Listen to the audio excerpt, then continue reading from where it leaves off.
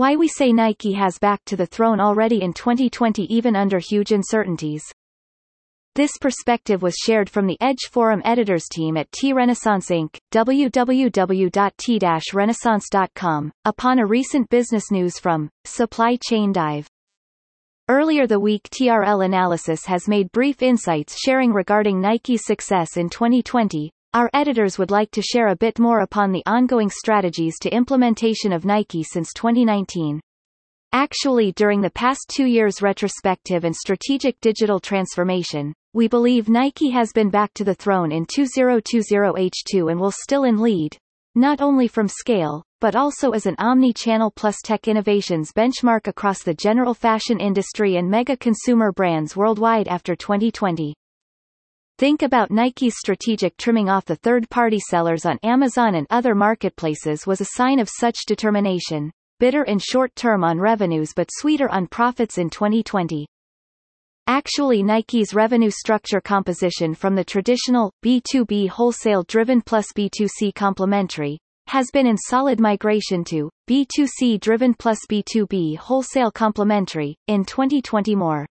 The trend of revenue structure change has formed a new positive cycle and been empowering Nike to amplify its consumers' sensitivity, omni-channel operations efficiency, intelligent fulfillment from a DTC parcel to pallets of replenishment to stores, etc. at understanding its customers better across all channels with direct data insights along the time forward. Reference from TRL Edge Forum. Why Nike has bounced back and made a great success in 2020.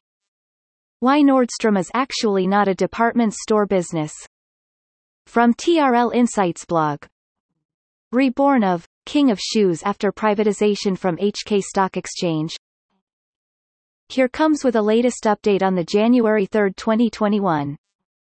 Besides TRL Analysis previous notes sharing upon Nike below, in the meantime, global Tier 1 fashion brands have been in changing their well-established design to operations model to be more digital plus tech-driven, say, Zara, more open, say, H&M, which has started to sell the third-party products after 2019, and more DTC-based e-commerce, say, Nike, and sustainable. Though one of the best fashion player worldwide Uniqlo from Japan may cover all and can be even more aggressive and better a business localization but with centralized supply chain strategy. TRL Analysis also noticed the fashion industry in changing in terms of process cycle efficiency from design. Prototyping to the full supply chain structure has become shorter and more agile than ever before after 2019. For instance, La Redoute from France, Zalando SE, Erwin Muller from Germany, Zozo from Japan, and Shine from China have been cutting-edge cases in the past 3 years regarding pure-player e-commerce brands as well as those originated from mail post business initially for years but only after a decade of e-commerce reborn in 2010s but thrive again now.